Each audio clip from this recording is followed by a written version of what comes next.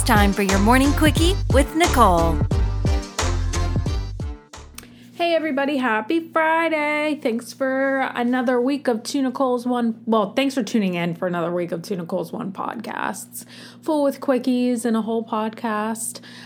Today, I am going to talk about something that happened to me the other day, and I know I'm not the only one, and it kind of parlays into another theory I have about society.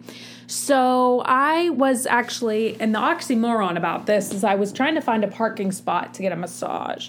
So this was really relaxing, let me tell you. So I'm trying to find a parking spot, and I don't like parking too close unless it's nighttime or the weather's really bad, because I know people just fling their doors open like gypsies, and it's ridiculous.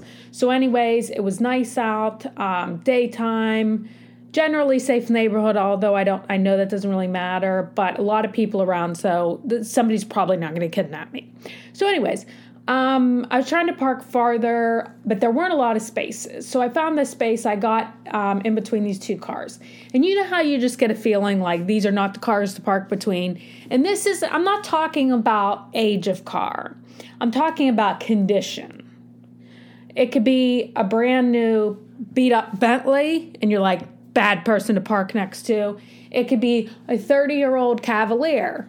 I don't know if they made Cavalier, about 30 years ago, yeah. It could be a 30-year-old Cavalier, and it could be in good shape for a 30-year-old car, and you're like, okay, this is a decent person to park next to. You know, you just use your judgment. So the two cars, and I'm going to give you some warning signs. So the one car was probably about 10 years old. And in 10 years, you could do a lot of damage to a car. You could also not do a lot of damage. So there's going to be some wearing and tearing in 10 years, unless you kept it in a garage, like the cars people take to car shows. But this car was scratched up like a lion had at it, like the car in Hangover that got attacked by the tiger. And it was about 10 years, which doesn't happen in 10 years unless you're riding rough. And then the car on the other side had a bunch of bumper stickers on it. I've come to notice that no matter what the bumper sticker is, generally people with stickers on their car don't have the best judgment either. So I was like, crap. I was like, I shouldn't have parked here. I got to get out. So I basically literally just put the parking brake on, took it off, started backing up. This woman just flings her door open like a lunatic and puts a dent in my car. Not a scratch. You can get scratches out very easy. She put a dent in my car. And then just looked at me like I didn't have a face, because, you know, why would you apologize to somebody? So I looked at her back. I didn't say anything because I try to keep my composure in public. And I was just shocked. Like, who acts like that? You know, who doesn't look around? Like, do you think you're in a field? You animal. Woof, woof. You know, I'm sorry to the dogs out there. I don't want to offend you. But anyway, so I go and park in the back of the parking lot by the road. Like, I mean, not on the road so I can get hit by a car, but away from the people. And she had a child in the car with her. Like, what kind of example are you setting for a kid? So anyways, the kid gets out and he's like, Mommy, you hit that car. Hey, Mommy, you hit that car. And she's like shushing him and everything.